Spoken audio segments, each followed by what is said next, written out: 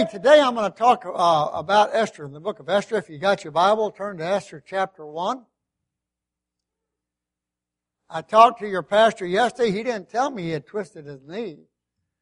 But that's what he gets for going off and having a good time, right? Huh? Okay. This the story of Esther is the story of God's providence, how God looks after His own, how God looks after His children, how God looks after the covenant people, how God's providential care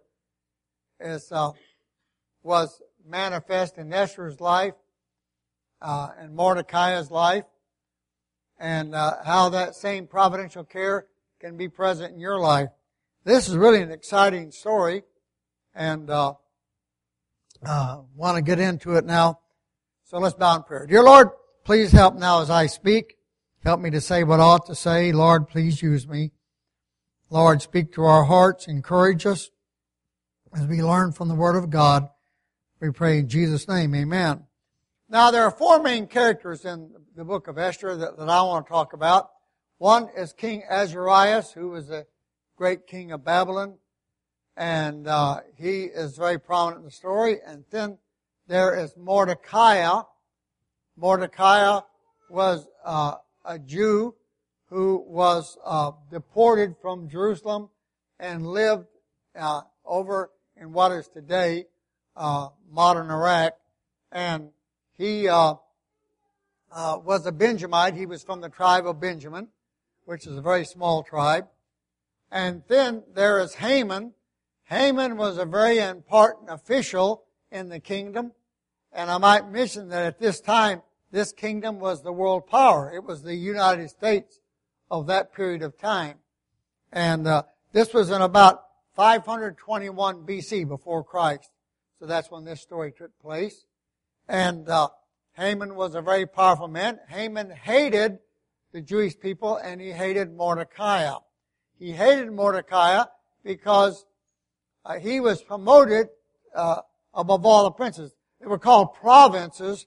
Every country that this Babylon conquered became a subjective province to Babylon, and their kingdom stretched all the way from India over to Ethiopia.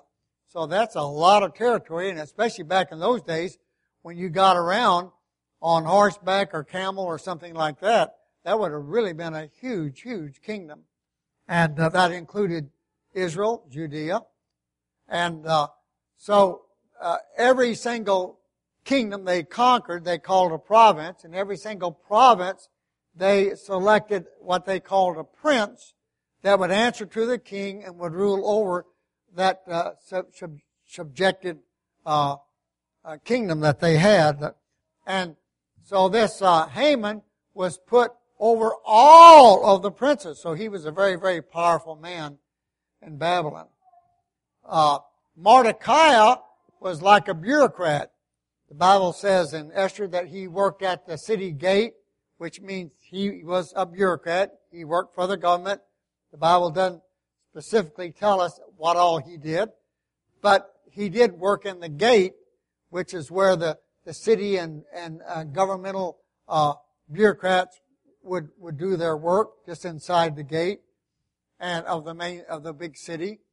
And whenever Haman came by, everybody would bow to him, and they'd bow and scrape, and he would walk by with great pomp and great circumstance and with great pride and arrogance. But Mordecai wouldn't bow to him, and he just go on about his business and pretty well ignore him. And Haman was furious over this. He was furious. And so he set out to see what he could do to dispose of Mordecai. He wanted to kill him. So that lays the groundwork of the story. Now there's something else I should tell you, and we'll probably get over this again. Something else I ought to tell you. Esther was, several things about Esther you need to know. Number one, she was a Jewish. She was from the tribe of Benjamin. Another thing about Esther is her parents were dead. Not only were her parents dead, but Mordecai was her actual cousin, but he was a good good deal older. Mordecai was her cousin. And when her parents died, he took her in and became her father, so to speak, her father figure, and she lived in his home. Another thing about Esther that you're going to see as we get into this story is she was very attractive. She was a beautiful young woman, and she was a virgin.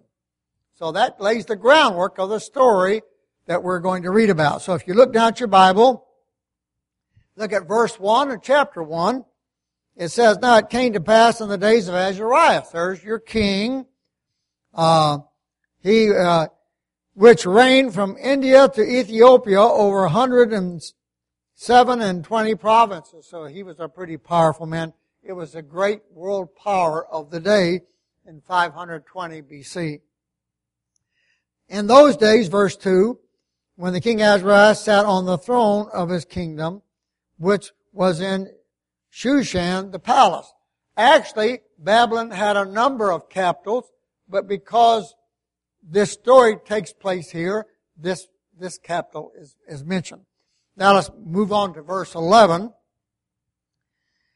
He had a queen, and her name was Vashti, to bring Vashti the king. Oh, I need to back up and tell you, he had a great banquet, which was basically a debauchery, where they ate for days.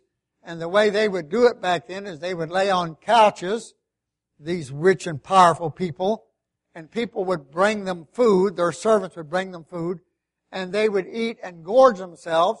Then they would go wherever they would go and stick their finger down their throat and throw up and come back and eat again. It's disgusting, but that's what they did. And they were having a banquet that went on for days, and also they were drinking wine and getting drunk. And so this went on for a while. And after some days went by, and Azariah and all the princes that were with him and all the big shots were with him, Azariah decided that he would show off his queen, who was quite attractive. Her name was Vashti. And he decided. Now, the Bible does not say specifically, but apparently, I read a number of commentaries about this in preparing for this message, and several Bible scholars. I'm not one, but I can read. And they all seem to think that he didn't just ask Vashti to come in and say hi to the guys, but he wanted her to come in some form of lewdness, some form of undress or whatever. At any rate, look at verse 11. So he decided to bring Vashti the queen before the king and the crown royal to show the people and the princes her beauty, for she was fair to look on. But the queen Vashti refused to come. Hey, that's pretty good, isn't it?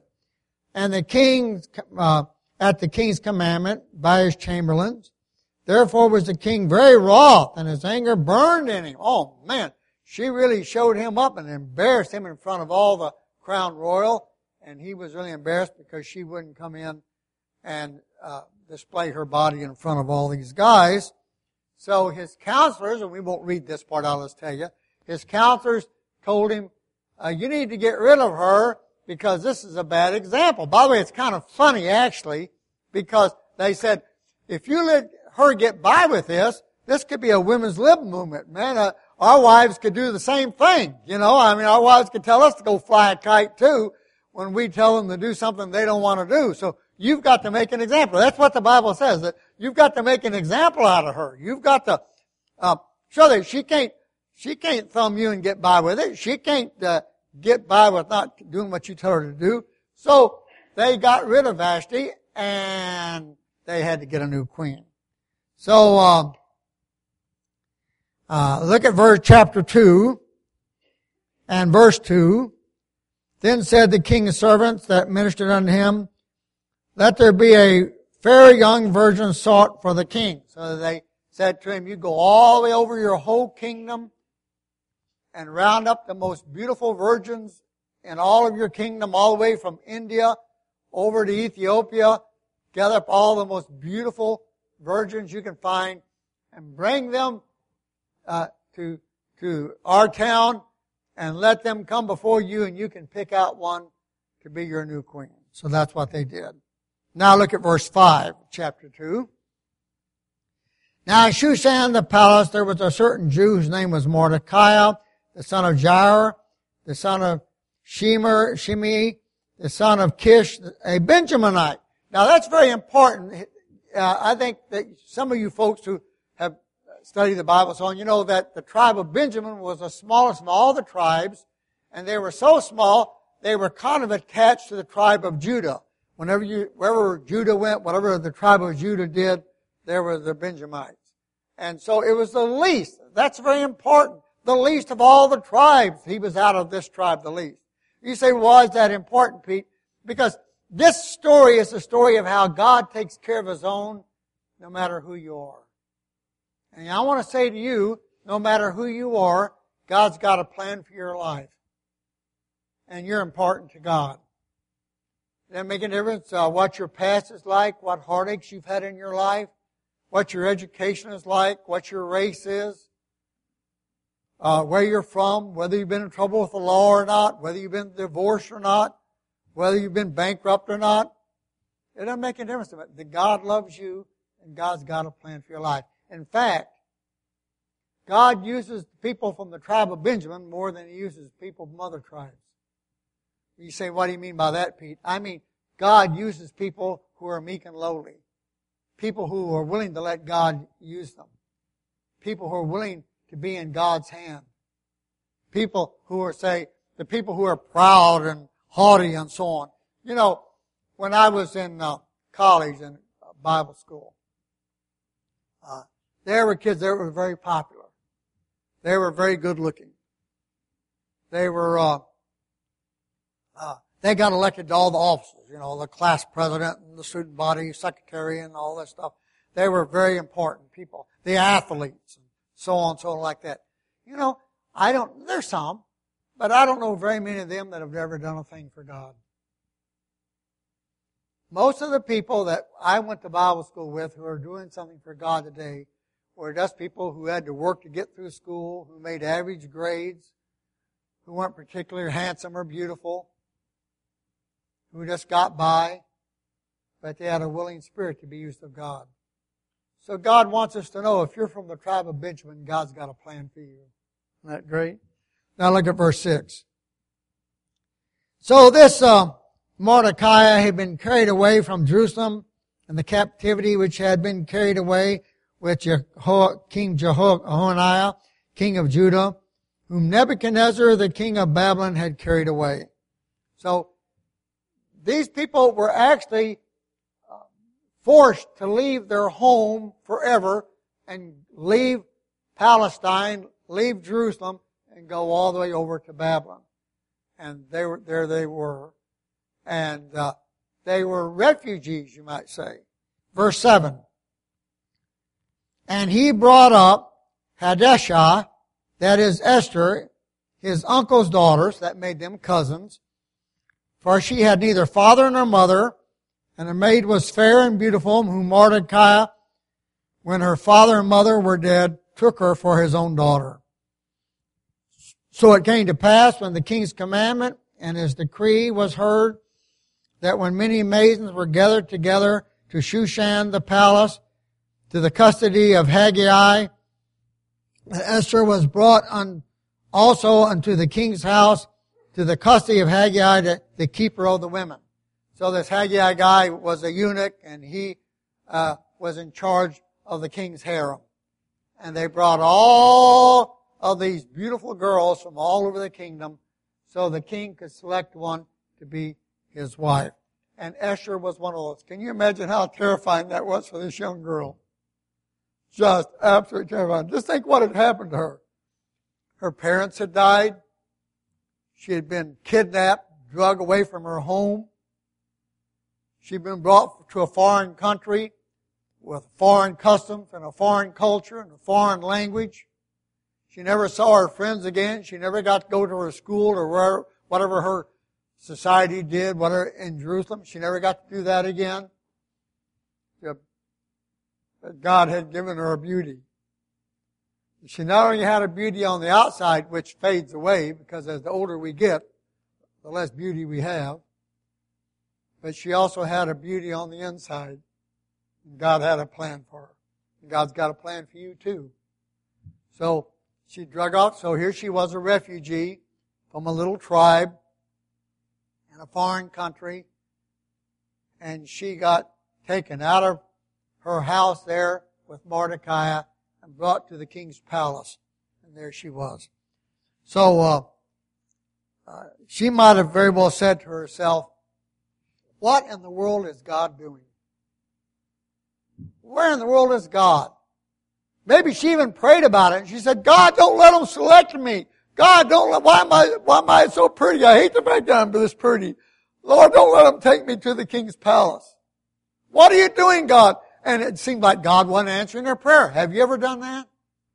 Have you ever prayed to God about something that's really important to you, and it seems like God is nowhere around? He doesn't say anything. He doesn't do anything. The Holy Spirit doesn't come into your heart and say God's listening to you. You're just like praying to the wall. Oh, God, help me. Nothing. Maybe Esther did that, you reckon? Maybe she prayed and said, oh, God, help me. And it was just like praying to a brick wall or a stone wall. Where was God? What is God doing? Why isn't God helping me? But you see, God had a plan that Esther didn't know about yet. So let's go ahead, look at verse 16 in chapter 2. Esther was taken to King Ahasuerus and the house royal in the 10th month, which is the month Tebeth, in the 7th year of his reign. And the king loved Esther above all the women, and she obtained grace and favor in his sight more than all the virgins. So he set the royal crown upon her head and made her queen instead of Vashti. So all of a sudden, completely unknown to this young Jewish girl, she was selected among all the girls to be the king's queen. And you notice something God did? God put in this, wicked king's heart to love her. It wasn't just her beauty, there was something about her that attracted him. I mean, all those girls would have been beautiful. But God placed in that king's heart a love. I'm going to tell you something. When God has a plan for you, when God's got something He wants you to do, when God's got something involved in your life that may change the course of human history, God will move in the hearts of people to see to it that it comes about. The Bible says the heart of the king is in the hand of the Lord. And so God can work in the heart of the most wicked people to do His will and to bring about His plan here on this earth. Now, God does works in several ways to bring about His providence. In a general sense, what is God's plan for this world? Well, God wanted a people that was created in His image. A people who were eternal. A people who were body, soul, and spirit, like God is God the Father, God the Son, and God the Spirit.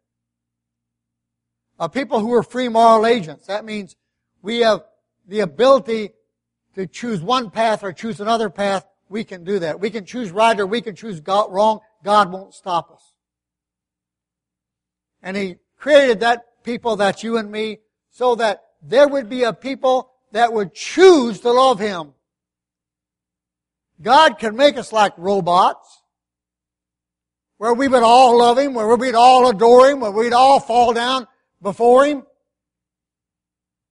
And that's what the rest of His creation does. That's what the planets and the solar system does. They all do exactly what God wants them to do. But God wanted a created being that could choose to worship Him, choose to love Him, choose to do His will, choose to know Him, or choose not to. That's why God created us. And so, when Adam and Eve then sinned in the Garden of Eden, God could have destroyed Adam and Eve.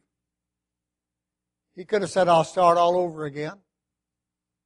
I think that's what I would have done. It's a good thing I'm not God, right? But God said, no, I'm going to send a Redeemer. I'm going to send my only begotten Son who's going to come to earth. And He's going to die for our sins, and He's going to pay for our sin debt so that the thing that separates us from God can be cared for and we can be redeemed. And everything that God has done in human history from that time forward has been working toward that goal for the human race to be redeemed through the shed blood of Jesus Christ. So, when you and I get on that page, God's got a great plan to use us in that way. Now, God, not exclusively, and I'll explain this just briefly. God, for the most part, works through His people, that is Christian people, His children, covenant people, because these Jewish people are the covenant people, right? But we are too. If you're a believer, you're part of the covenant. And so, God primarily works through you and me to do His work and to see to it that His will is accomplished on this earth. The Bible says that through the foolishness of preaching or witnessing, men should come to repentance. Now, God could send His angels. Well, just think, the world's idea of an angel is so ridiculous. See, most angels are little girls or women. They've got little wings and are they're little do-gooder kind of people. But really, if you read the Bible, almost every single time somebody saw an angel in his natural form, what did the people in the Bible do? They fell flat on their face. They were petrified. And so God could certainly send His angels here. Man, they could do a great job saying, you need all trust in Jesus Christ as your Savior. Wham! We'd fall on our face and say, whatever you say, man. But God didn't do that. God has chosen to work through you and me to do His work here on this earth. Now He does other things too, at times. He sends pestilence, earthquakes, fires, whatever. Sometimes it changes the course of history. Wars. Sometimes God sends wars to change the course of history. But for the most part, God uses you and me. If God didn't intervene sometimes, I think men would destroy themselves, don't you think? We would destroy ourselves. So sometimes He has to get involved in other ways. But God uses you. That makes you very important in God's cause, in God's plan.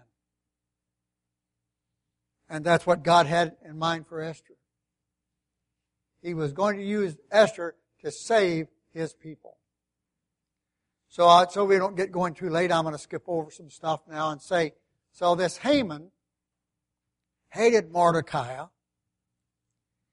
and he decided that he was going to kill Mordecai and all of his tribe, which were the Jewish people who were living in Babylon and all throughout the kingdom.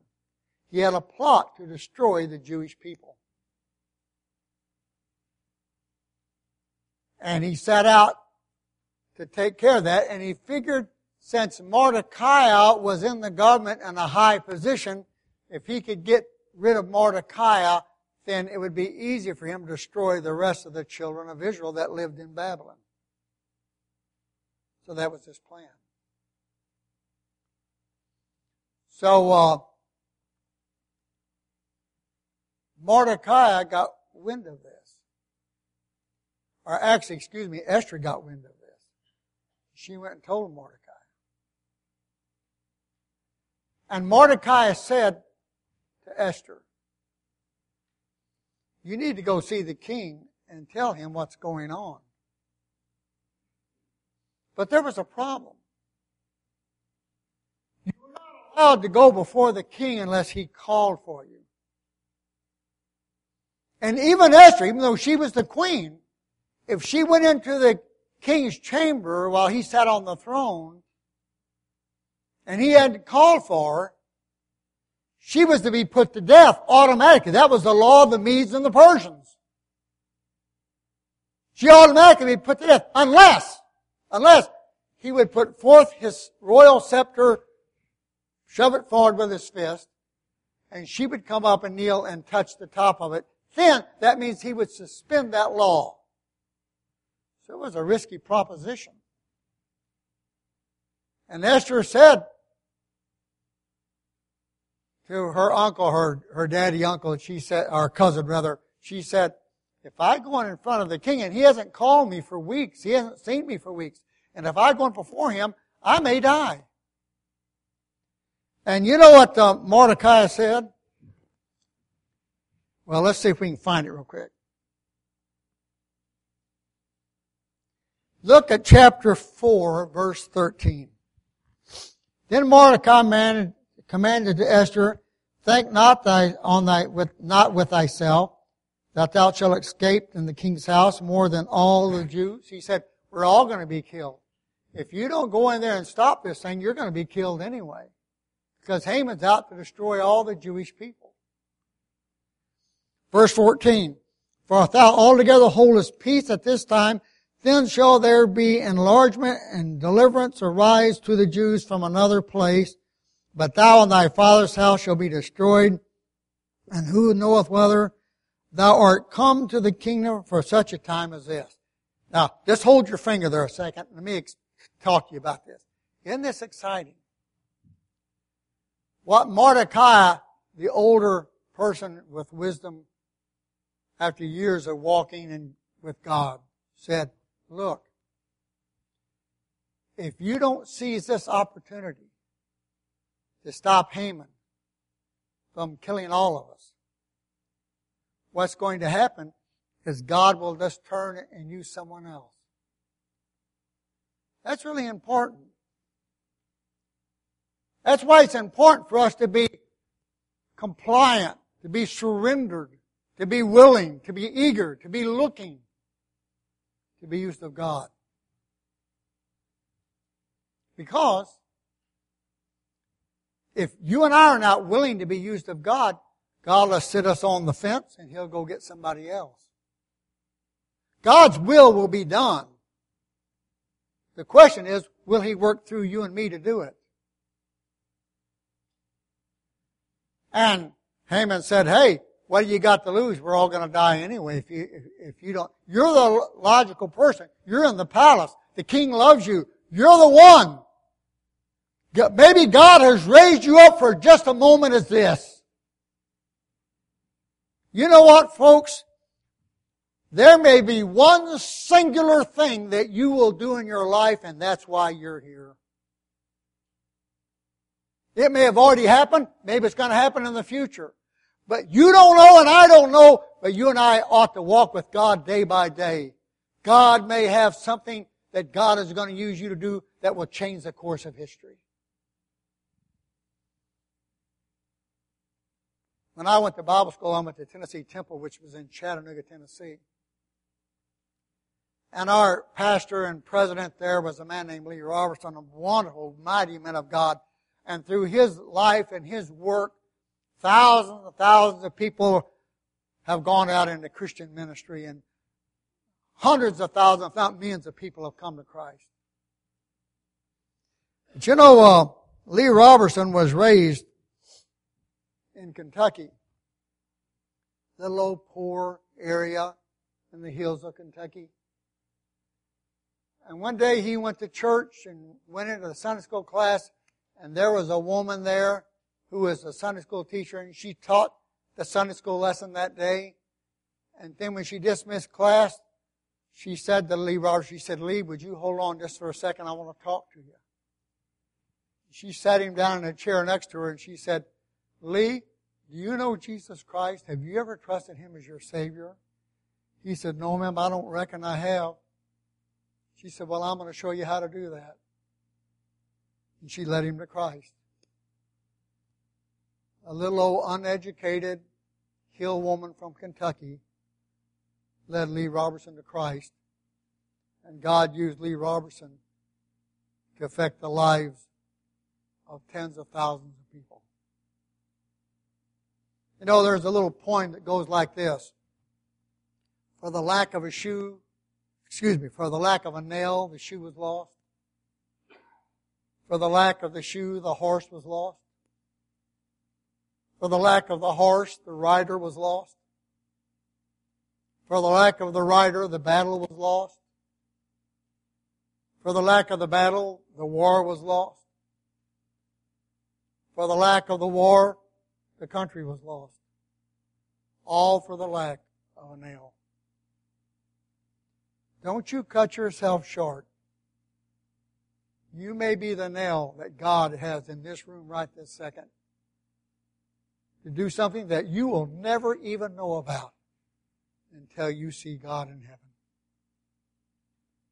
So, Esther said, okay, if I die, I die. I want to read that to you. Look back down chapter 4, verse 16. Look down at the second half of verse 16. She said, so will I go. Do you see that? So will I go in unto the king, which is not in accordance to the law, and if I perish, I perish. So you and I ought to have that attitude. We're going to say, I'm going to serve God. Whatever God's got for me. If I die, I die. If I'm poor, I'm poor. If I'm rich, I'm rich. But I'm going to give my life to Christ and have Him use me for His glory. So I got to wind up, but Esther went in before the king, which was not in accordance to the law. And the king saw her beauty and how much he loved her. And he put forth his royal scepter. And she touched it. And you know what he said to her? He said, why are you here? When you're in a position like that, everybody that comes to you wants something, right? And he said, what do you want? Whatever you want. He said, you know what I'll do? I'll grant whatever you want up to half the kingdom. In other words, he was telling her, I will make you co-regent. Wow. She wasn't just going to be a trophy wife. She was going to be the most powerful woman in the world. I'll give you half the kingdom. I'll make you co-regent with me. She said, no, I just want you to come to a banquet I'm going to fix. I want you to come and I want Haman to come to a banquet I'm going to fix. Wow. He said, I'll do it. He told Haman. Haman was so excited. So they came to the banquet, and they all ate and had a good time. And after they got through eating, King Azariah said, okay, now we've had a good time. I know you want something. What do you want? She said, I want you to come back to my house tomorrow for another banquet. And I want you to bring Haman with you. He said, okay. Oh, Haman was excited. Boy, he said the queen. See, he didn't know the queen was the cousin of Mordecai, and he didn't know that she was a Jewish. And, oh, he was excited. He went home and told his wife, boy, I've made it now. The king and I are buds. We're eating with the queen. I have made it. But that night, the king couldn't sleep, and he went and he opened up his books of what was going on in the government, and he came across a passage that told how Mordecai had informed the king through Esther that there was a plot to assassinate him. It actually saved the king's life. And he called her servants in the middle of the night and said, has anything been done about this to reward Mordecai for what he did to save my life? They said, not yet. He decided to reward Mordecai, and he did. Meanwhile, the next day came, the next night, the king and Haman come to the second banquet with Esther, and he says to Esther again, what do you want? She said, I want me and my family to be saved. There's a plot out to destroy all of the Jewish people, and I'm Jewish. And the king said, who would do this terrible thing? Whoever it is, I will see to it that they are destroyed and that all their possessions are given to Mordecai. She said, it's that guy right there. It's Haman. And the king commanded, and Haman was taken out and was hung on the very scaffold that he had built to kill Mordecai. And God delivered the Jewish people. God has a plan for you and me. And it starts out, everybody, with knowing for sure that you know Christ in your heart and in your life as your Savior. And then, as a believer, saying, God, I surrender all. Please use me in whatever way that suits you. My life is yours. God has a plan for you. Let's bow in prayer. Dear Lord, we thank you for your wonderful love. We thank you for this wonderful story about Esther, a young refugee girl, and how you used her life to change the course of history. Lord, I pray that you'll please speak to our own hearts and our own lives. And the Lord, encourage us. Lord, I pray that there's someone here today who's discouraged, who thinks that their life is worthless, that, Lord, you'll encourage them through this example and show them, Lord, that you love them and that you have a plan for their life and that you're important to you, God. Lord, help us to live a surrendered life, to be used of you. And Lord, if there are folks here today who do not know Christ as their Savior, I ask you, Lord, I beg of you, I implore you, please come into their heart through your Holy Spirit and speak to them and let them have a willingness to come to Christ and accept you as their Lord and Savior. So please do your work. We pray in Jesus' name.